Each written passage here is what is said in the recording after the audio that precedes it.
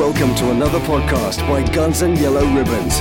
This is your Arsenal podcast by Arsenal fans for Arsenal fans. Enjoy the show. Hello, welcome to another episode of Guns and Yellow Ribbons Live, an Arsenal podcast by Arsenal fans for Arsenal fans. I'm Fergus, I'm your host. We've got no football really this weekend, so we're going to look back at the Sheffield game. But more importantly, we're going to look ahead and reflect on our signings in the transfer window and have a Gooner debate. The Gooner debates have always been good in the past. And I'm joined by three other fellow Gooners, all of which you will know. The first one, all the way from Scunthorpe. Scunny, how are you, mate? Evening, champions. Yeah, I'm good. How are Just you getting on? Just an Australian podcast doesn't mean you have to come on with it. I had to get it in, mate, because I'm on the Australian podcast. It's got to be done. You're lucky you got that. It could be the S and C's. So yeah, that is Arse Bros for you, isn't it? So yeah. We're not on here. A good friend of mine, a good friend of the show as well. Mem is back on. He's got the mood lighting on because he's feeling like, it's been really, really nice. It's been an enjoyable transfer window. Mem, how are you? Try and unmute yourself first. Let me unmute you. There you go. I'll do it for you. Yeah. There you go. I said, yeah, I'm fine, Fergus. Thanks for having us. It's been pretty good. It's been upbeat. Yes, good. And finally, also actually from Lincolnshire, but originally from London, old man Trev in his retro shirt. I do love your retro shirts. I've got a couple myself. They're more skin tight than yours are at the minute. Lockdown. We're all having a party. We're all having a party. We're all having a party. It's time for Arsenal. Come on, you Gunners. Evening all. How you doing, boys? Yeah. really good, Trev. And that is honestly, the sort of feeling I want to get on tonight, because we're going to look at lots of things. As I said, we'll look at the Sheffield game. Yeah, we'll look at the Gooner debate, fans versus supporters, the influence of crowds on Premier League games, or no crowds, more or less. The transfer windows in and outs, are we pleased with them? Party, the thoughts, Torreira, Guendouzi, Ozil, Gunnosaurus, and lots of other things. But before I start on that, I do want to do something a little bit more deep and a little bit more poignant, because a lot of these things get dropped at the end of the show when we overtalk and run over. It's Mental Health Awareness Week, and Arsenal done a lot of stuff with His Royal Highness the Princess of Wales, Prince of Wales, not Princess, unless he's done something different that we don't know about. But the Prince of Wales, about the heads up thing with the FA Cup, and Arsenal are doing a lot to do with mental health awareness. I had some not great news this week. A friend of mine, unfortunately, is not with us anymore. And the only thing I wanted to say was, us lads, there's a lot of lads in the chat. We got Amanda, Gooner Girl in the chat as well. So it's not exclusively just to lads, but to ladies as well. Just talk to each other. You've got mates out there. Everyone's always listening. So I don't want to. I'll add something on to that, Fergus. Yeah. Anybody who knows me, if you've got me on Facebook, you got me on Twitter, it doesn't matter if you know me really well or not. Hit me up if you need to talk to someone. I'm here to listen. I've been through my own kind of, I was going to swear then, but I'm not allowed. My own sort of stuff in my life. Please, if you need to talk to someone, even if it's just someone to hear you out, I'm here. Just hit me up. Thank you, Mike. Yeah. Well said, Mike. And I've been there too, mate, and exactly the same goes for me, pal. Well said. Well done. Listen. I'll just finish on this. But we're in lockdown. In some people in Scotland and so on, and some of us. I've been in this room here for 7 months. Okay, I work from home, and you don't get to see many people. And I talk to Mem, and the poor git gets to speak to me 2 or 3 times a day because we work in a similar field. But it's not having the human interaction, not being able to talk to people, not able. So, yeah, just as Mike said, as I've said, as we all said, let's just talk to people. It's good to talk. Isn't that what the old BT advert was about? Anyway, moving on. Listen, Fergus, talking to someone it's not going to change things if we're honest, right? But talking to someone lightens the load massively, and it gives you a lift, right? And when you're in these places, you need that load lightening and you need that lift, right? Your body's like a dustbin. It fills up so far, then it overflows, right? And that's what our minds are like. And sometimes you just have to empty it all, and then it lightens it all, and it makes it easier. I've been there, I've done it all, boys. Know all about it. And Mike is exactly right, and I agree with everything. You've only got to ask someone, all of us. I've got two. I'll leave it now, I've got Fergus. two. Sorry, mate. More than welcome to use them. I've got two of them. Yeah. Well Right, said, guys. anyway, Trev. Well said, mate. Not discounting from what the topic I did. I just didn't want to lose that at the end, and where we try and shove it in before I come along and go, oh, we've nearly ran into an hour. I wanted to actually cover that topic because it feels very poignant at this moment in time for me personally. Right, okay. Sheffield, it was Chris Wilder's 200th game in charge of Sheffield United. He had won 99 games with Sheffield, so nearly a 50% win record. We all said in the preview that we didn't think it would be a walkover of a game. We felt that it would be more, that they would sit with 2 banks of 4, which they did, and we would just find it difficult to break them down. Saka had a more floating role. Trev, I'll go to you first. What did you make of the actual lineup of the game and the start 5 or 10 minutes of how it started off?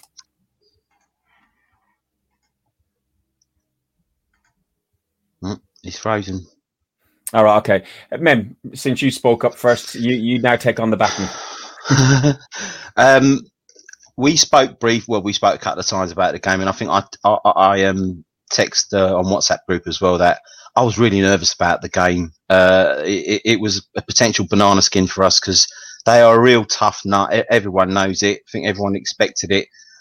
And I just felt it was like it's a learning process. Yeah, the manager, the team, all the components. We stayed patient. We didn't play particularly well. We seemed a little bit off the pace, but the shape was good. The discipline vitally was really good, and more than anything else. And again, I was texting this. I just hope we take our chances, and we did. And then we went 2-0 up, and for a little while it just got a little bit too easy, didn't it? It just seemed as though it started to flow, and it was just too easy. And then Sheffield United got another one, and then it was again another really good test for the last 10 minutes or so, just to see how, as a team, we are making better decisions, we are defending better, we are more compact. The players are. Sorry, I'm on page 3 of my notes already. Oh, sorry, mate. It's all right. But they're just, I thought it was really good. We took our chances. Yeah, I thought that was vital in that game, and also vital we didn't go behind. I thought it was a decent performance. I thought it was a really just good, solid performance that you need in the Premier League, because we're not going to blow teams off the park. It's a tough league, and it's really wide open this year. Really wide open. And I thought Saka, he's so intelligent for his years. He's years ahead in terms of maturity. He's like his decision making. His football game intelligence, when to pass, when to move. He turns up in the right moment, and the goal. A lot of players could have rushed that because he seemed like he had an eternity before the ball got to him. Yeah.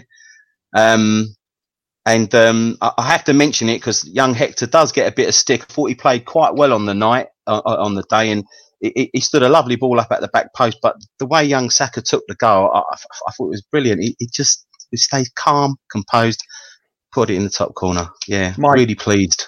Mike, Saka's been mentioned there, and going back probably about 85 minutes into the game, Saka's floating role. What did you make of that floating role? I am only taking the mick out of you, Mem. Cool. I'm used to it, mate. We talk daily, yeah.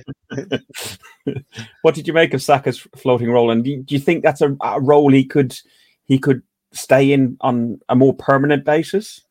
Well, possibly, yeah. He's got a good footballing brain for a young kid, and it's going to take him very, very far. So I think him in the game was definitely one of the better players in the game against Sheffield. To go on what Men was saying, with Sheffield United, they are a tough team to break down. They always have been. If you look at the previous games that they've played, they've only lost 1-2-0. So it is they are, but they don't tend to have much going forward. So for us, yeah, I think what I was expecting when we got the first goal, I was expecting it to open up a bit more. I think they was playing for the draw against us, if I'm being honest. And you could tell that with the shape that they were playing and the way that they was doing, it was more counter-attacking football from them. So, yeah. And again, with Saka, he's definitely up there with for the best player on the pitch, definitely. And the game, it was quite pedestrian.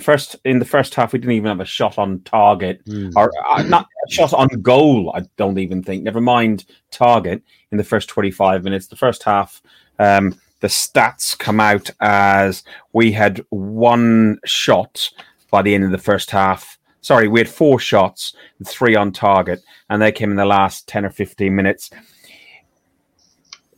Xhaka comes into a lot of crap, and Elneny, I talk about him and I say he's a bit of a water carrier, and you need those type of players. The two of them combined, and I know we will come on to talk about our additions into our squad and so on in the second part of the podcast. But did you find, Mike, that it was very much a backwards, sidewards sort of game? The thing is, I don't think it's necessarily. I honestly thought Xhaka would have been made for that game more than Elneny, if I'm being honest. I thought Elneny was not really effective in that game whatsoever. For me, he plays the backwards, sideways passes more than what Xhaka does. Xhaka can hit that long ball out to the wings, which, if you look at the game, Willian needed desperately. Now, this is where I'm going to fault when you were saying about Bellerin, men. I don't think he was great on the pitch defensively.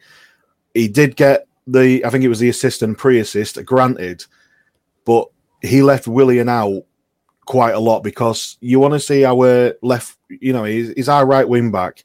I want to see him hugging that line. I want to see him moving forward.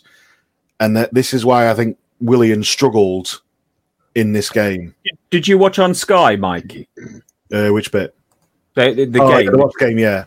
Yeah. Did you see that Sky put up a stat at one point and they showed the movement of our ball, and there was little or no movement past the halfway line on the right-hand side. It was all on the left, Yeah, I was having a discussion with with Max, the other guy on Arse Brothers, and we was discussing through our match. We are very, very one-dimensional at the minute going forward, and everything's going down the left-hand side. It's great when you've got players like Saka who's playing down the left, you've got Tierney, and you've got Aubameyang. It's sometimes great, but sometimes it could be a hindrance. And by being a hindrance, it's always to be expected to come down the left-hand side. So teams can shift more to that left-hand side and make it difficult for us. And that was the issue for me. But I know I'm probably getting a bit ahead of myself here, ahead of your thing, like with Pepe coming on, that completely changed everything with him being on the right hand side. It did, and I'm close to coming on to that point. But the one thing, Trevor, are you got your stuff back working again now? Are you? Can you hear me? I can indeed. Can you hear me now? Yeah. Oh, lovely. I can hear you, boys. What have you been talking about? Sorry, lads. No, we're just going through the first half of the Sheffield game. And the one bit on the first half, the only bit of real excitement and talking part that there was in the first half was David Luiz. Was it a red card, Trev? Honestly, yeah, it was. Yeah, it was a red card. But there's been loads of red cards that should have been this season that's been missed. Luiz, you know my thoughts on Luiz, right? On his day, he's the best centre-half in the country. But he has got too many mistakes in him, and that was not nearly another big mistake. On another day he goes, and we're under pressure. So, yeah, why you like? What have I done? What have I missed? It wasn't you, it was Mem swearing. Tell him off, Trev. Mem was off mute for a second. He's FFS. Tell him off, Trev. Go on. Was Mem having a go at me? Were you having a go at me, Mem? No. I think I'm having a go at my fucking mic. Twice. Right, You're on a yellow card. I tell you, some people. I don't know what's going on with my sound tonight, but I mean, I'm struggling through here. But me mic's me earring's not the best, so you'll have to bear with me. That's fine. But you thought it was a red card, Mem. If your microphone's working now, do you think it was a red card? No, I didn't. But I'm biased, and I just think there's not enough in it. I think it's, oh God, I don't know. I don't know what to think with the rules anymore. Exactly. By the letter of the law, yeah, okay, it's a red card, but is it a clear goal scoring opportunity? You could argue that out. He's quite a distance from goal, and our goalkeeper, who's no slouch, isn't too far away. I mean, was he in control of the ball to give him an actual opportunity to score a goal? No, the ball was too far ahead of him, and Leno was they were probably equidistant. Leno and who was it? McGoldrick, I think it was. I'm biased, mate. I didn't think it was a red card, but they reached me distant after Louise had collared him and pulled him back. If he hadn't pulled him back, he was a yard ahead. I don't know if it was Sky or Match of the Day. They compared it with, was it Chris Basham? He was having a tussle with a player a few weeks ago, and he did get a red card from VAR. But this was totally different. Them two were like, it was handbags, but them two were like having a proper tussle. He was pulling him, the striker's pulling him onto him. But this was like, it was a little tug, and then he let go of him. And I think he let go of him in time. No, it weren't a red card. There wasn't enough in it. The other red card called, Mike. The other red card called, Mike, was Aubameyang. He got a yellow card, I think. The foul on Aubameyang. The Sheffield United player got a yellow card, but Aubameyang got via VAR got a red card for a very, very similar tackle. Did you think that was a foul, a yellow, a red? Look, the way I see it is, it's luck of the draw with refs and VAR at the minute. It's luck of the draw. You know, it's whatever they pull out the hat. Yeah. Can I just mention about David Luiz? Yes, it was definitely a red card. He's tugged his shirt. He's the last man, and he lost. Like Trev says, he's lost a yard on the pace of the ball. I reckon it would have been a goal scoring opportunity. So yes, that was a definite red. We got lucky. Simple as that. Aubameyang, the tackle to Aubameyang. No, I don't think that was a red card. Personally, I think that was definitely more of a yellow. That was a 100% yellow card for me. He got the ball. Trev, he got the ball. Trev, you listening? He got the ball. Yeah. He got the ball. He got the ball in the leg. The only reason he got a yellow card is he wasn't in total control, and his studs were showing on one foot, not two, like Johnny shared in our WhatsApp group, where the guy was doing like a pirouette with his legs behind his arse cheeks and saying 2 feet are off the ground. So, you disagree with Mike then, do you? It was a red all day. It was a red all day.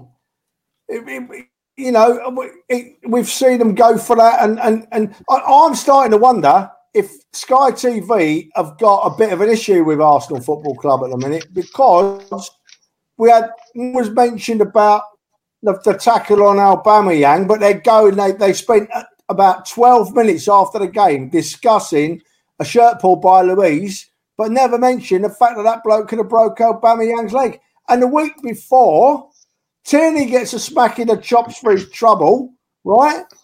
And he don't get a mention. Didn't get a mention. He didn't get a mention. I agree with you there, Trev. Yeah, there is something wrong with that. The Mane one, that was. And I'll tell you for nothing at all, that bloke McGoldrick, I would love it if he was watching this, because that McGoldrick is a filthy player. He was leaving a bit in all game. He should have had about 7 yellow cards. It should have been off, and then off, and off again. There's something that they're not happy with the Arsenal at the moment. I'll tell you what, I'm going to blame Ozil. It's Ozil's fault, right? I don't know why. Let's not get started on him, yeah? Let's not get started on him, yeah? Oh, man. Mike already touched on it about Pepe. When Eddie went off and Pepe came on, we changed the front three from Saka, Aubameyang, to Saka, Aubameyang, Pepe, but Willian in the hole. Men, is that the way forward? Is Saka, Aubameyang, Pepe, with maybe rotating Martinelli when he comes back and other players in that sort of category? Possibly. I think Pepe made an immediate impact when he came on. Not only did he take his goal well, but he made this lung busting run and he made this great block in our own box. And I feel his work rate's gone up, and I think it's the competitive nature of the team now, He has to work if he wants to get in the first team. Possibly Fergus. I don't know if it's going to be, that way permanently, because I think Lacazette has still got quite a bit to offer. He's at the point as a number 9. His all-round game, although his finishing at times lets him down, is probably the best to play at the point, number 9.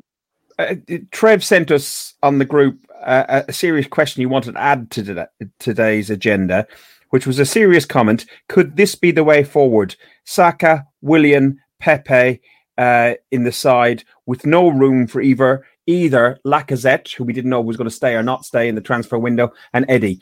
Trev, answer your question.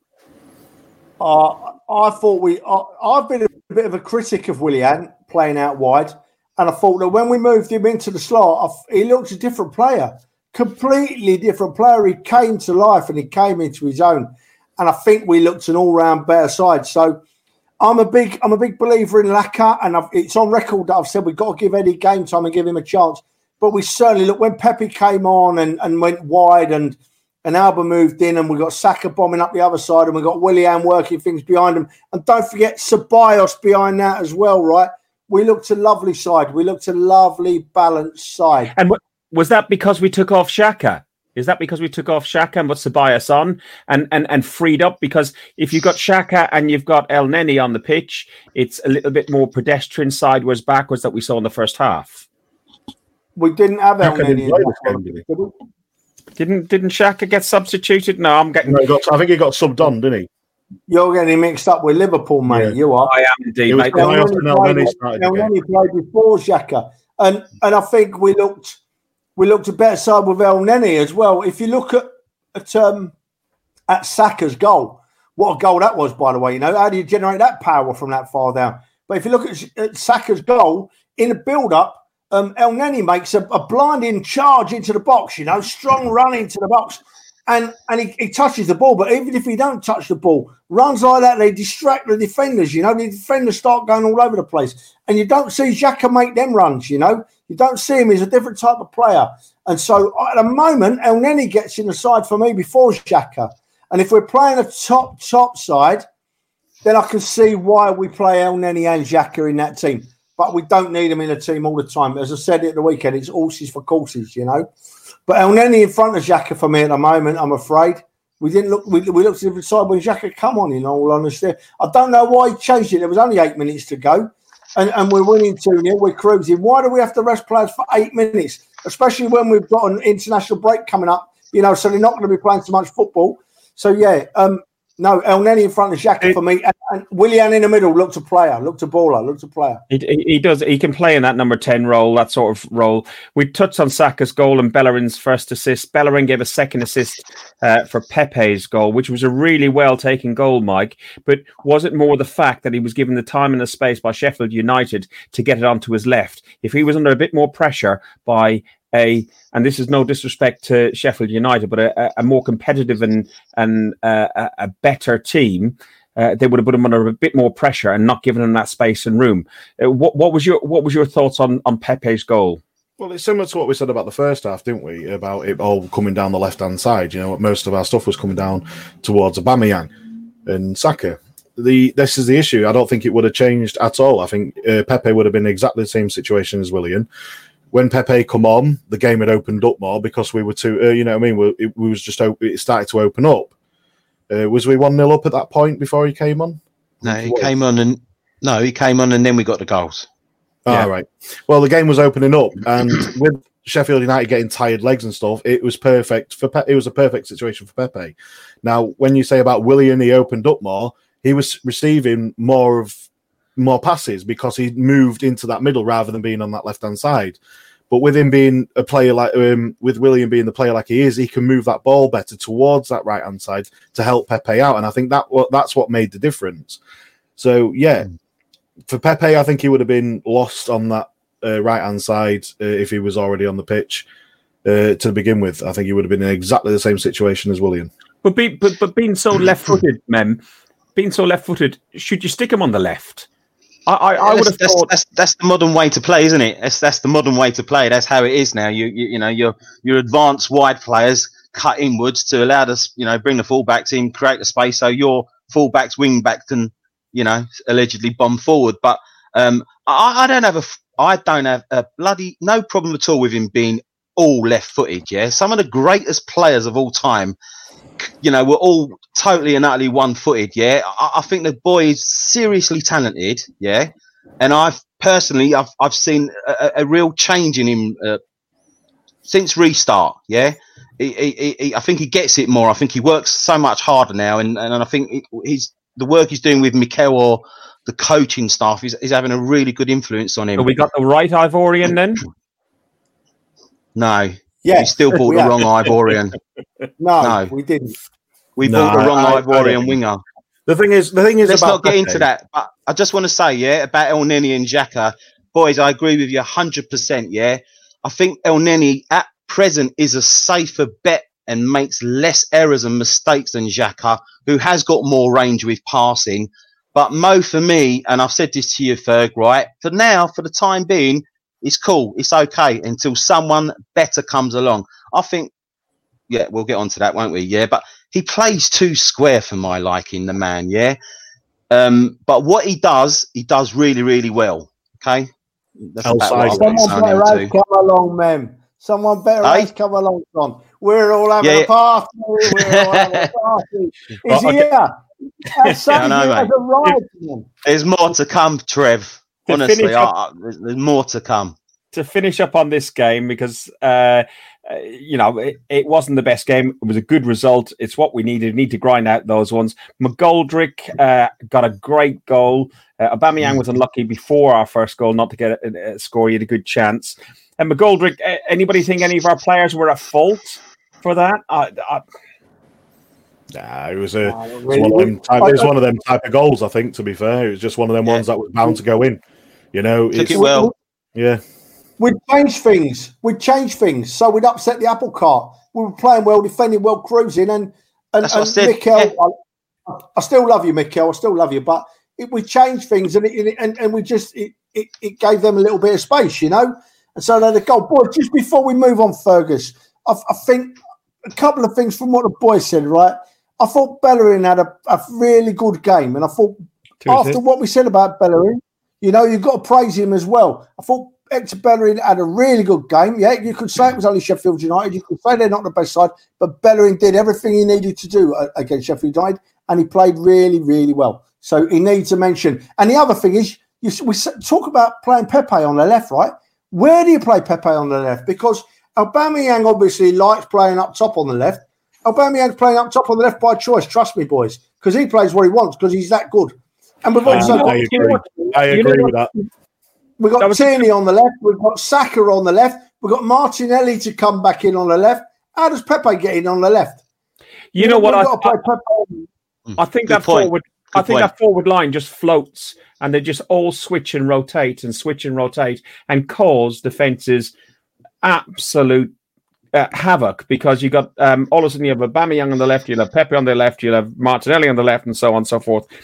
Last thing was the keeper for Sheffield United went up in the final minutes for an attack, but they lost the ball. There was a counter attack on. We could have had a third goal, but the referee blew up. Did he blow up too early? Go on, man. You finish this one off. Not bothered. Honestly, we got the win. That's all I'm getting concerned about. With 2-1, 3-1, I'm not bothered, yeah? I've got to mention, though, I thought Gabriel, again, looked really solid, yeah? Yes. Like just a proper defender, I love the way, when he's being on one-on-one, I love seeing him on one-on-ones. Man, he's so focused, yeah? It's already the best centre-half we've got, and he's only played a handful of games. He just looks really, really decent, I feel. Makes Luis look good. Final score was 2-1. Now you putting Gabriel down as your man of the match, or who's going for what? BBC went for Bukayo Saka. Anybody disagree with Bukayo Saka as man of the match? Yeah. Go on. Who do you think? Ceballos. Ceballos. Honestly, Ceballos is the difference in our team at the minute. He's the guy who's pushing from that back line. When we're playing out from the back, he's the guy who's there, receiving it off the defenders and pushing forward. If I don't usually tend to look at stats and everything, I think stats is sometimes a bit crap. Yeah. But when I looked at his stats and the passes that he made and the range of passes that he made in that game, I was shocked. I was like, wow. This guy is moving the ball all over the place, and I think he deserves the man of the match in that game. Okay. Yeah, I'll tell you what, Mike, you bang on, pal. He's the only player we've got that can spray the ball around and open the side up at the minute reliably, consistently. If I was the Arsenal man now, I would be onto Madrid saying, we want to buy this bloke. I know we've got him on loan for another season, but come on, let's start talking now about money. Because he's that important at the moment. He was good. He's arguably in centre midfield. He's arguably our only front foot player, a midfield player that looks forward. The others we got in there are not of his class and ability when it comes to what the lads have just pointed out. Yeah, good point. Listen, do you know what, man? I think that's where we might miss the boy Torreira, because I really honestly think we've lost a cracking player in Torreira. I don't think he's been given a fair shot. I think he's been played wrong. Fair point. And I think we'll go into the ins and outs shortly. At the end of the day, it's 3 points. The stats are 65% possession for Arsenal, 5 shots on target. We scored 2 goals. We got the 3 points. A dreadful game. I did think, and we talked about it prior to the game, myself and Trev, about we could have been there and everything else. Bloody hell. Could you imagine being there for that first half? I think if it was 15% attendance in that first half, I think you would have had about 2 or 3% attendance by the time half-time finished. We would have been down there because that was absolutely shocking. You weren't great. Listen, that brings me on to the Gooner debate and the influence of crowds on the Premier League. The home advantage people talk about, is there a home advantage? Is there a disadvantage playing away from home? Home fans get on people's back. Tottenham got out of jail probably at the end of last season with Mourinho playing his horrible, nasty football and his negative football. And if the Tottenham faithful were in there, they would have been on their players' backs for the performances they were putting in. When you get players who do stupid things like Shaq has done on occasions and various other players, and I'm not picking on any player, but when they make those silly moves and lose the ball silly, there was 41 goals scored at the weekend, including a 7-2 Villa versus Liverpool. Unfortunately, Spurs won, but it was 6 goals against Man United, 4-2 Everton versus Brighton, and teams like West Ham winning 3 and 4-0 against I've written down there top 4 contenders, but Leicester and Wolves I'd put up there as possible outside top 4 contenders. They're as much of a top 4 contender as Arsenal are. Does not having fans, Trev, make a difference? Yeah, I think it does make a difference. Listen, by the way, can we stop mentioning the fact that Man U lost? I don't want to know about that game. I don't care about it, right? But I don't mention it. Fergus, consider yourself told. Don't mention that anymore, please, right? I cringed, mate, the minute you said that word, yeah? Didn't you see? Yeah. Of course the fans make a difference. The fans make a difference to all of us. I mean, if Villa had fans the other day, they'd have scored 9 against Liverpool, I'm sure of it. But you can't moan about it. It's a level playing field, Fergus. Nobody's got fans in the ground, I still think that home teams have got an advantage, albeit maybe as not as it was, as big as it was. But there's still an advantage to playing at home. And there's not a lot more you can say about it, really, because I am a fan and I want to be in that ground. So I'm very, very biased. I want to be in the ground, and the sooner we get in there, the better, So, yeah, we do make a difference. We can make it. And Arsenal fans particularly need to pay attention to that. I'll wait till we move on to talk about transfers, Fergus, because I want to bring the fans into that part of it, right? By the way, I'm going to go straight off on a tangent here. Sorry, I've got to say hello to Craig Oldham. He's a good mate of mine. He's a Wednesday fan, and he says, thank you, everyone, for beating Sheffield United. I had to do that. Now he's going to... I bet he didn't say Sheffield United, did he? I bet he said they're beating the Pigs. He's going to buy me a cup of tea tomorrow now because I've said that. He's a good lad. But no, I want to talk about the fan. That's a perfect segue into what the next question I had was. You say you're a fan. Are you a fan or are you a supporter? What is the difference between a fan and supporter? Is there any difference, Trev? Oh, go on. I can see where you're coming from already. And me and Mem have talked about this, and Mike and I have briefly touched on it. But what are you, a fan or a supporter, or is there a difference? Call me what you want. I don't care. I'll be a fan today and a supporter tomorrow. What does it matter what you call people? What's the difference between fan and supporter? There's not a difference. There's no difference. I'll be a fan today and I'll support. It's all this. Hang on, Mem, because I know where you're coming from. Mike? It's just another word for the same thing. It really is. It's just another word for the same thing. You're a fan, you're a supporter. Does it really matter? Seriously? As long as you stick to the team that you're a fan of or you support, who cares? Mem, we had this conversation early in the week when I'm sitting walking from this room to the room behind me with these on, with my ear headset on because I'm bored and talking to you. And we talked about this and we actually had about a 15-20 minute debate on it. And you said there was when you're on the phone, it's always that long. Is it that long? I'll bear that in mind tomorrow. It's all right. You said there is a difference. Explain. Okay, before I say that, just quickly about the fact, it does make an absolute difference not having fans in the grounds. Yeah, it absolutely makes the world a difference. Okay, however, just quickly touching on all those results that you was just mentioning, all the big scores and everything. I personally think that happened because we have the greatest football league in the world in this country. And on any given day, barring maybe Fulham right now, on any given day, as has been proven that this weekend, teams can if you're not at it, if you're not on your game, anyone in this league can give you a right hiding, mate. Yeah.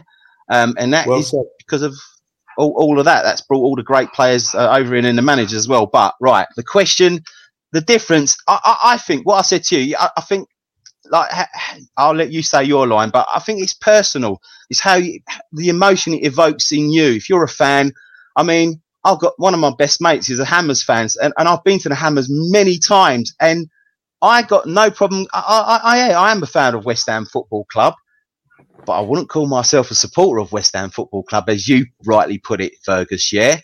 Whereas Arsenal, Arsenal just evokes emotion in me, mate. You know. That just gets me reared up, and so that's what I think is the difference. But the conversation came about, Fergus, so you have to have it right and mention it. It's all this social media nonsense, yeah, which I don't follow whatsoever, as you know. I've got none of it. I haven't got enough minutes in my day as it is, let alone to follow that lot as well. And that's how the conversation came about, if I'm right. Is that correct? It came about because I said, you got fans on Arsenal Fans Forum, for example, right, which is a Facebook group I run, and some of the guys on there are on here. You got Twitter. You got us lot that meet up and talk about these things on various podcasts. This week I was on Same Old Arsenal. I was on Chronicles of a Gooner and talking to fellow Arsenal supporters. And I think you touched on it there, Mem, that a supporter has it here in their heart. Everything it makes your Saturday. If you lose on a Saturday, you're gutted. You win on a Saturday, you're elated. You touched on the example. I said, I like West Ham. I always keep an eye out on West Ham scores. I'm a little bit of a closet West Ham fan, but I'm not a supporter. I wouldn't be wearing a West Ham badge or anything like that. But I just, I don't mind watching them. There's different. I'm an England fan, but I'm not an England supporter. I will follow England in a tournament, but I'm Irish. I will always support Ireland through and through. So, if England are playing in the World Cup final and they're against Germany or Argentina, I'm England through and through for that game, just to give me a bit of passion and stuff about it. But if Ireland are playing, I don't care if they're playing United States or Germany, I'm green, white and gold through and through. So that's where I think, and you bring it on nicely onto like the way the fans have, and we'll do this very briefly, then we'll go on to the transfer window for the last 10, 15 minutes. But the way the fan base, let's do it that way, because there's everybody in the fan base, the way the fan base have behaved on social media and the way some of the players have behaved on social media, for me has been pretty despicable. Ozil and Guendouzi put a couple of tweets out. Guendouzi was saying that the best number 10 he ever played with was Mesut Ozil. Well, that must be. He hasn't played against many other number 10s, has he really? Or played with. He was only a young lad. Ozil puts a tweet out, a very divisive tweet in my view. And when we're all having a party, as we were talking about, Trev, we're all talking about party. We're all partying about a fantastic transfer window. And he drops... Well, first of all, I don't know why the news story, it must have come from Ozil's people. I don't know. But the news story about Gunnosaurus Rex being made redundant came out on transfer deadline day, which was really, really unusual why that came out. But then the following day, Ozil's people put out, I'll pay his wages. Jerry, who, Trevor, you have met before, and you've met him as a really nice fella. He gets paid. He's on a part-time job as Gunnosaurus Rex. I believe also he's an Arsenal supporters liaison officer. But as Gunnosaurus Rex, he'll get paid less than £200 a game. If you work out all the games that we could possibly play in that stadium with Carling Cup, FA Cup, and everything else, 30 games a season, about $6,000 a year. Listen, Jerry, right, isn't just Gunnosaurus Rex, right? Yeah. Jerry isn't an employee of Arsenal. Jerry is Arsenal. Arsenal runs through his veins, right? He would bend over backwards for that club. And the fact that he might be kept in a job and work still at the Arsenal fills me full of pleasure. I don't care how it's coming or where it's going. I'm not going to name any names. But he's a top man. A top man of the Arsenal is Jerry. Yeah, and so I'm really pleased that he's staying, right? Fergus, I'm sorry, son. I've got to go back to a minute ago talking about the fans, right, and supporters. And you mentioned social media, right? All these people on social media that say these things, they're led, right? They follow people. And I'm not going to name any names, right? But there's one or two in particular that they come on and they call themselves Arsenal people, and I'm not going to name their names because I'm not going to give them the airtime, right? And it might not be who you think it is, but they come on, right? And the first thing they say is not about the Arsenal, it's not about this, it's about how many subscribers they've got, how many followers they've got. And then all they do is talk about that and abuse people. They're not Arsenal people. All you proper Arsenal fans and Arsenal supporters, don't listen to what they say because they don't care about Arsenal. They care about how many subscribers they've got, how many advertisers they've got, and how much money they can make out of it. That is it. And I'll tell you, I will name one, all right? I'm not talking about Arsenal Fan TV there, so don't jump on me back. There's far worse out there. Trust me, there is far worse out there than that. So if you're on social media, look at the person that's saying it's all about the Arsenal. Look a bit deeper and study them a bit before you listen to what they've got to say, because most of it's rubbish to make money. Sorry, Fergus, you started me off. I finished it again. I'm having a rant tonight, aren't I? Well, listen, let's be more positive. Mike, what did you make of our transfer window? Are you pleased? Oh, man, I was going to go into a right rant there. Bloody, what's going on? You completely changed it. I was waiting. I was like, right, opportunity. Go on then. No. Do it, Mike. The thing is, with what's happening with Ozil, I thought, great gesture, but he's made it all about himself. That's the issue I've got with it. And it's not the first time he's done it. He did the Bergkamp quote. He did the training photos. And he also did it in another media platform where he's made it all about himself. This is all that he's doing, is making it all about him. It looks like a good gesture, but there's always something hidden behind it. There's that bitter aftertaste with him. And that's what I don't like. Mike's just summed him up. I don't know what's going on with the Gunnosaurus. Sorry, Jerry is his name. Sorry, it's gone straight out of my head for some strange reason there. But yeah, I don't know what's happening with him. I don't know if he's coming back when the fans come back. That's what I've heard. I understand why Arsenal have done it. I get it, but it's just one of them things. The problem is it's a sacrifice of the current times, the current situation that we're in at the moment, and it's a horrible sacrifice to make. And I do not support it whatsoever in that respect, but I understand why. The thing is, Mike, the thing with Ozil, like I said, is made it all about himself, and like Trev was saying about social media and everything else, he's made it to get likes. The thing is, Mike, the cost cutting of losing Gunnosaurus and Anthony Harris has come along and said it's disgraceful, the sacking of the mascot. It is, it really. Which the way it's been handled is more disgraceful than the actual sacking. Yeah, 100%. 100%. Why do it on transfer deadline day? I don't get it. I honestly think that's some sort of press leak and some sort of somebody on the Ozil team, I don't know, that has done something, because that just seems really strange to release that sort of statement around then, and Arsenal had no control over it.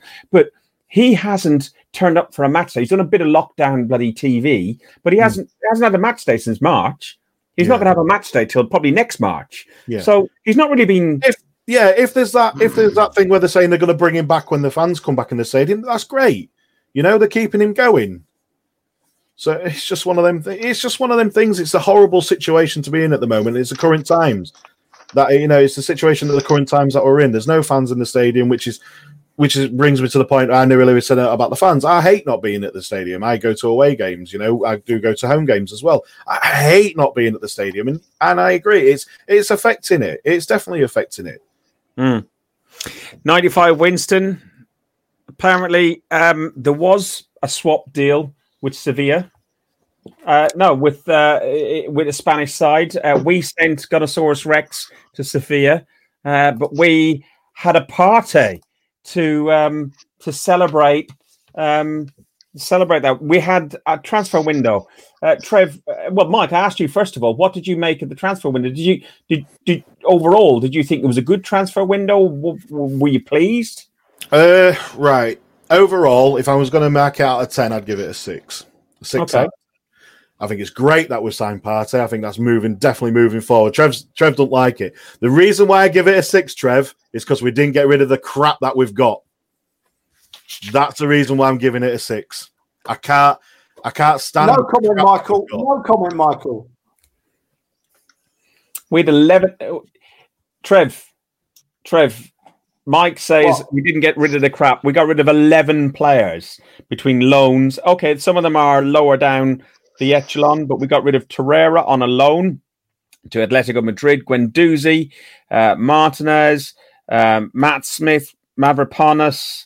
Then you got Greenwood, and then you're into some of the others, the Coyle, Oyster Tutu, John. You're talking about some right fringe names there, but Mike's got a real point. Listen, I think we had a little bit better than 6, but he's got a real good point about not being able to sell some of these players that we want rid of. Having said that, he is slowly weeding it out, guys. He's slowly weeding it out, and I think as a club we're making better decisions. We've got a young manager who's hungry for success, and he's bought players that we need as a club. He's bought the right players in the right positions, and like I know Mari's still injured and everything, and he was unlucky he got injured, but he looked half useful as well. I don't know, time will tell with him, but it was a shame that we couldn't get Kolasinac out. Mustafi, it's a real shame that we couldn't get some real money in for these players. But having said that, I think he has weeded them out, and by sticking Ozil where he stuck him and getting rid of Guendouzi, and we've touched on it, Fergus. Not only are we bringing in good quality players that are going to, be on side, he's weeding the bad apples out, guys. It takes time, and unfortunately, because of lockdown, there weren't any clubs around to throw a bit of money at some of our deadbeats. But it's going to happen. it's not the fact that we did get rid of a fair few players, and like we said, there were a lot of fringe players or a lot of loanees and stuff like that, which is fair enough. I like the fact that we've loaned Guendouzi and not sold him. I like the fact that we've loaned Torreira and not sold him. You never know; he might come back and he might be even better. He might come back and be really good. So he can give us another option. But I think it's more of the fact is we couldn't get rid of the players that we're really wanting to get rid of. Like we've got 9 centre backs, 8, yeah.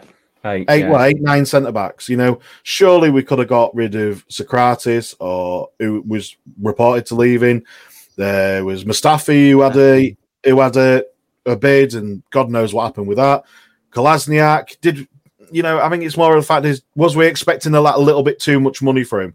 Could we have just got away with saying I can't remember who was trying to buy him. It was Leverkusen, was it? I think? Yeah, Leverkusen. I think it was reported to be around 10 million. We wanted 12, 13. You know what, Mike? I don't think it's our fees. It's what their wage demands are. But just a comment in the comments here from Anthony Harris. He goes on about Martinez, Torreira, Guendouzi. Not Martinez again. But Martinez, worst sale ever. Anthony, I'm sorry, mate. Just move on. No, just to put a final line underneath this. This guy in December last year was worth £3 million to Arsenal Football Club. We sold him for 17 million plus add-ons, which will end up to be a £20 million deal should Aston Villa stay up. So line under it. Let's just move on. He's not an Arsenal player anymore. And we've invested. Hang on, Trev. I want to get Trev in. He might have been some people's preferred keeper, but Leno's our keeper. Move on. Let's get over it. Trev, what did you think of the transfer window overall? Because I can see the frustration written all across your face. Right. Yeah. Listen. Right. We're not going to get rid of the likes of Kolasinac, the likes of Socrates, because no one's going to pay their wages. Right. No one's going to pay their wages. I was going to say that before Kai commented, and Kai's exactly right, okay? We're stuck with Kolasinac on 100 grand a week. We're stuck with Socrates on 90 grand a week because they ain't going to move on for half of that, right?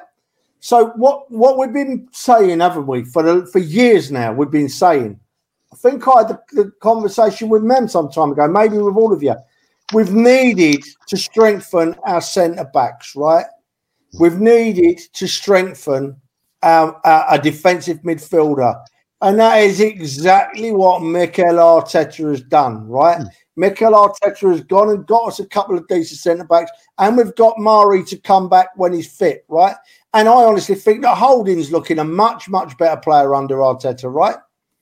We've needed a defensive midfielder. He's gone and got possibly the best defensive midfielder in Europe in Thomas Partey, right?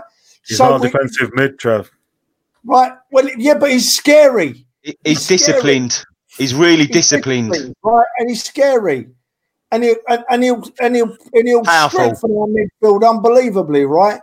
So, and what'll happen? Bringing them people in, taking the money out of it. It don't matter if we've still got the likes of Kolasinac and Mustafi and Socrates, because they won't get in the side anyway. They won't get in the side. They're going to suck us dry for another season of money.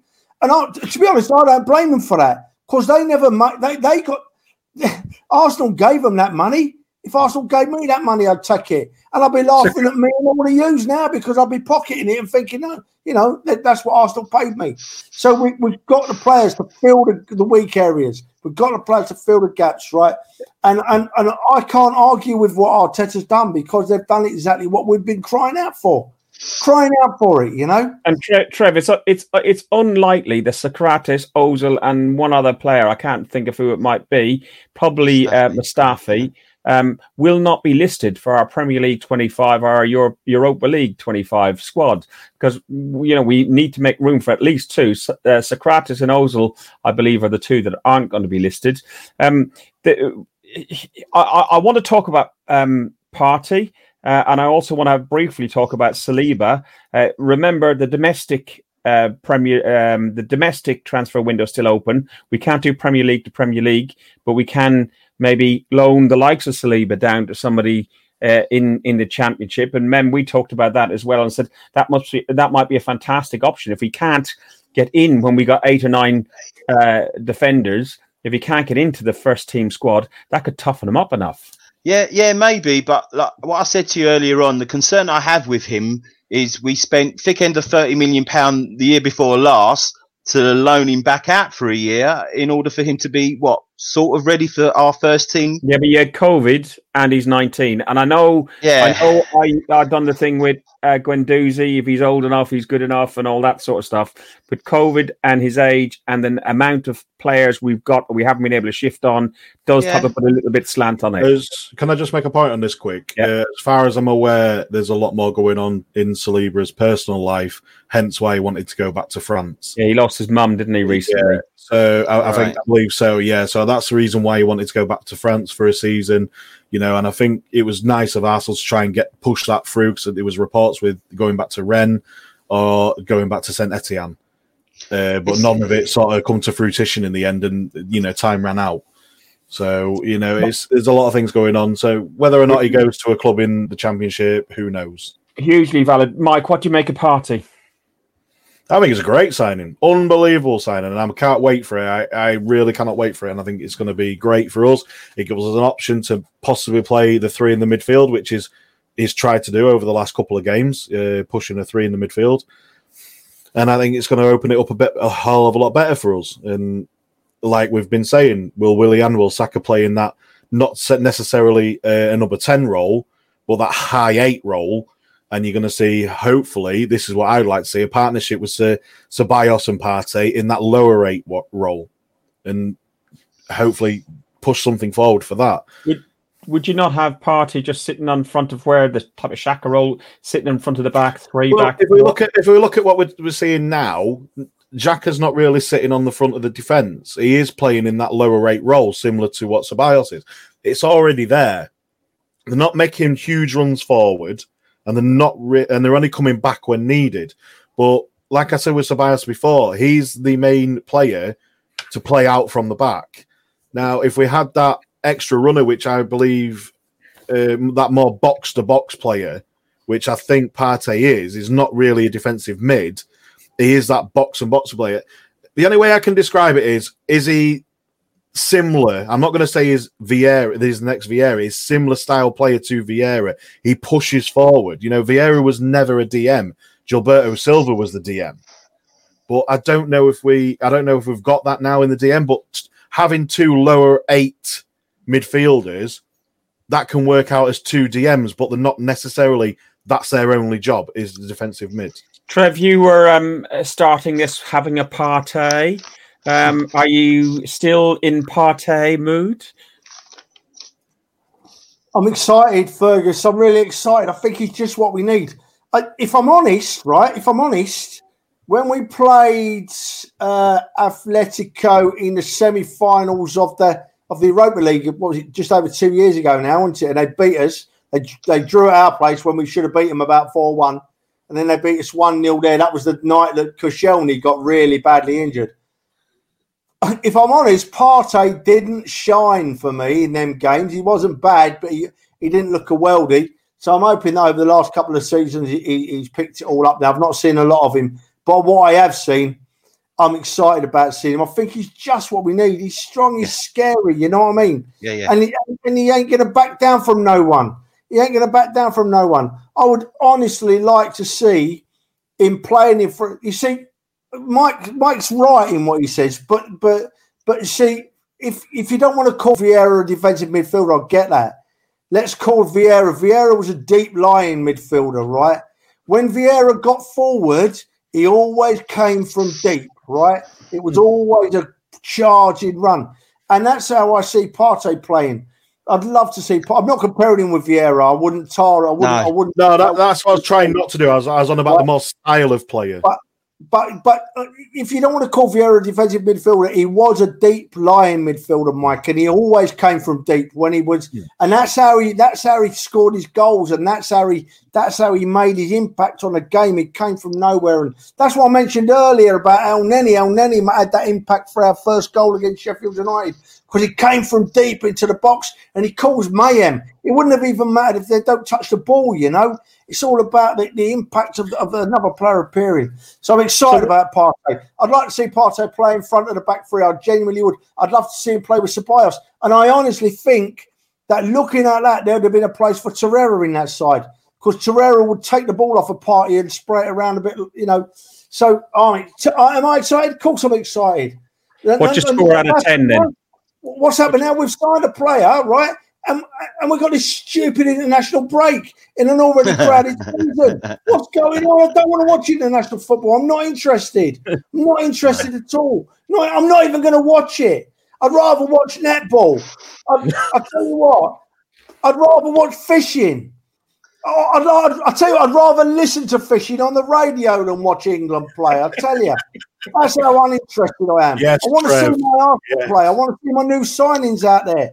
I want us to have Gabriel knocking, especially in a really congested year when we're trying to cram games in left, right, and centre.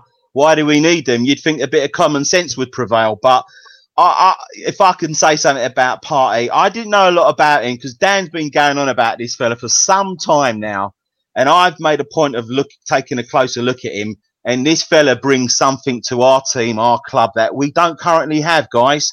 Everything that you fellas have said, he brings power, discipline. He is scary. He's more dynamic than a sitting defensive midfield player. I don't like giving all these labels to players because I'm going to say one thing. Football's a bloody simple game. A lot of people have a tendency to try and overcomplicate things. Yeah. The more quality players that you can get in your first 11, okay, the easier the whole bloody thing gets, okay? And this fella is a top-class midfield player. I think we've nicked him at 45 million. We have. Honestly, I do, yeah. I think the centre-half that he's bought is also top-notch quality. And the more of these quality players we get in that first 11, the easier it's going to get because, guys, it's a bloody really simple game, football. And Carlo Ancelotti made a great statement at the weekend, a great statement about it's a simple game, you know, 11 against 11, same size goals. The more quality players I'll get in my first team, he said, the better we'll do. So on that, give it your transfer window score out of 10. Mike went with around 6.